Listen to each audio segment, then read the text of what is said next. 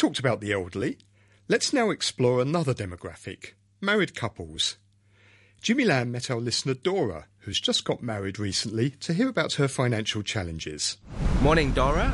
When did you get married? Hi, morning. I got married, thanks back to, last year in February. So it's your second year handing out some red packets. Yes, absolutely, because last year's Chinese New Year, it's also in February. I think it's in late February, so it's right after I got married. And how has your marriage life been so far? It's been quite an experience, honestly. It's just like a bumpy ride, lots of ups and downs, and I just feel living together is in the same flat. It's really different to living with parents. I thought it would be like heaven before, because when you live with parents, you need to stick to their rules, and they always tell you what to do and what not to do. But in reality, it is far more complicated than that. And did you move to a flat you bought or you rent? We rent a place in Kowloon City after we got married. The rent is around $18,000. And what are the biggest challenges that you and your husband face? The biggest challenge, I think, is definitely money. Rent is one thing, but there's also other stuff, like cost, just like cleaning. My husband doesn't want to do cleaning, and I don't want to do it neither. So we are paying a part-time cleaner to do it every week. So you mentioned you have some money problems. So how would you describe your current financial situation? It's okay, but I hope to have more money to feel more secure and safe, because right now only my husband is having a full-time job. And can you tell us what industry is he in? He's in disciplinary forces, so you can guess which one. And he works in shift. It's like 1 week in the daytime shift and 1 week in the evening shift, 1 week in overnight shift. So it's quite tiring for him. And what about yourself? So you're not working at the moment? I quitted my job in the middle of last year because I don't like the job I was in. So I want to take a break and try to look around for the job I want. And have you thought of what field do you want to get into? I have not really figured that out. So I have been attending some courses like drama courses, dubbing course, MC course, and I hope maybe I can go into those industries. But do you think your husband's salary can currently support both of your living costs? Yes, just enough. But I think in the long run, maybe it's not enough because there are a lot of expenses and I want to enjoy life too. So like going out with friends, etc. And also I have spent quite a lot of money on doing the courses I said earlier. But do you have a time frame for you to get back to job market? No, not at the moment. Maybe I want to get back to the work in, say, a few months because I want to share the financial burden with my husband. And what was your previous job? Can you share with us? I was a salesperson before, but I just think it's too tiring to be a sales. So I want to find a job that I don't need to keep smiling all the time and to chase targets, Right, so what industry do you want to get into? Well, I'm studying drama and dubbing, so I'll try to see if I can be an actress or a voiceover artist working in a TV station or drama production company. But there are not many openings or opportunities, or need somebody to refer you to get the job. And the pay is not that really high, or most of them are like based on job, kind that they get, like freelance job. The income is not so stable, so I'm still thinking about my next job. Now, looking at it at a financial perspective, how would you assess your well-being, financial well-being with your husband? My husband's income is good, but it's very difficult to get promoted. So to get a high salary jump, it's quite difficult. Although there's inflation increase, his salary is adjusted in line with the inflation every year, so it's not bad. So what financial target do you want to have, or is there any future plans, like for example having kids? Well, kids, not too early. I still want to enjoy my life and don't want to take care of kids by far. Kids will take up a lot of time and a lot of money as well. Maybe after I find a job, then I may think about having kids. And the flat we are in, it's not big enough for kids.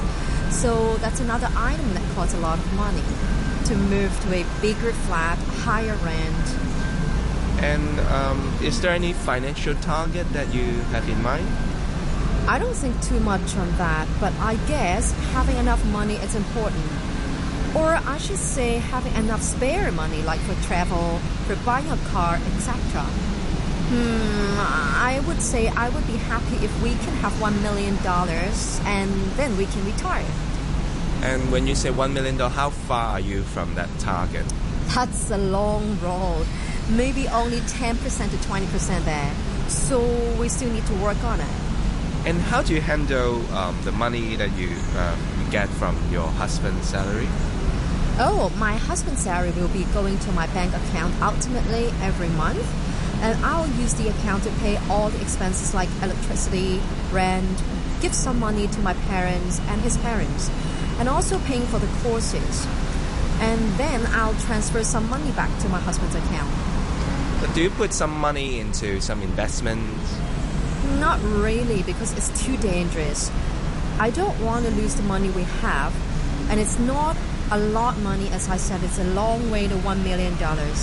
So only 10 to 20%. And also because my dad does a lot of investment in stock, and I see he's very nervous, like following the market and the individual stock all day long. And he's not making money. What he loses more than what he earns. So I don't want to follow him. That was our listener Dora talking about how marriage has impacted her and her husband financially. To get some advice for her, Jimmy caught up with financial planner Rosie Sue. Morning, Rosie. So you've heard Dora's case. So what do you think about her income? Should she get back to a job market, do you think? Oh, yes. In my opinion, her husband's salary is not high. So as I know, they need to spend more than 80K for month rent.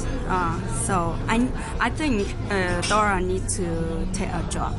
Right, but she mentioned she doesn't like the job she was in as a salesperson. So do you have any advice for her to find the right job for her? Dora can try to find an agent, as agent can help her to find a job as their requirement. Because last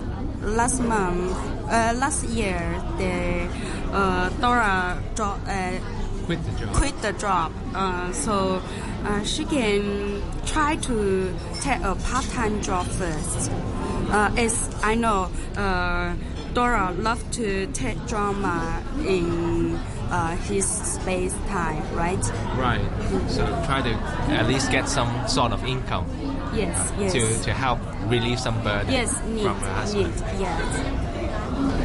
And regarding Dora's and her husband expense, do you think it is too high for them? Yes, their expenses is really high. As I know, just monthly rent spend more than half of Dora's husband. Moreover, Dora take course for drama regularly, right? Right. So what do you think Dora should do?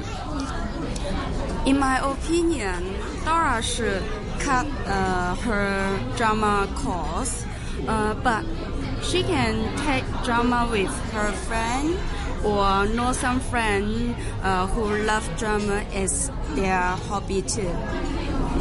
So what do you think about the investment side? Because Dora mentioned she's not doing any investment at the moment. What would you recommend? I think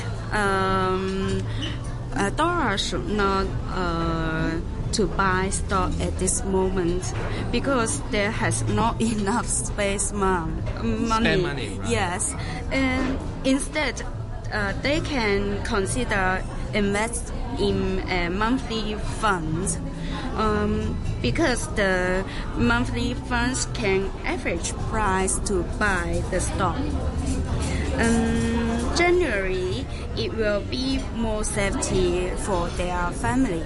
More conservative approach. Yes. And many married couples like Dora would love to have kids at some point in time, not now, but maybe in the future. How should they plan for kids in general? Before they has their kids, they should planning future expense too. Even if they don't have kids, they can use for their retirement, right? Right. At this moment, they need to think about extra monthly expenses if they have their child. That was financial planner Rosie Su.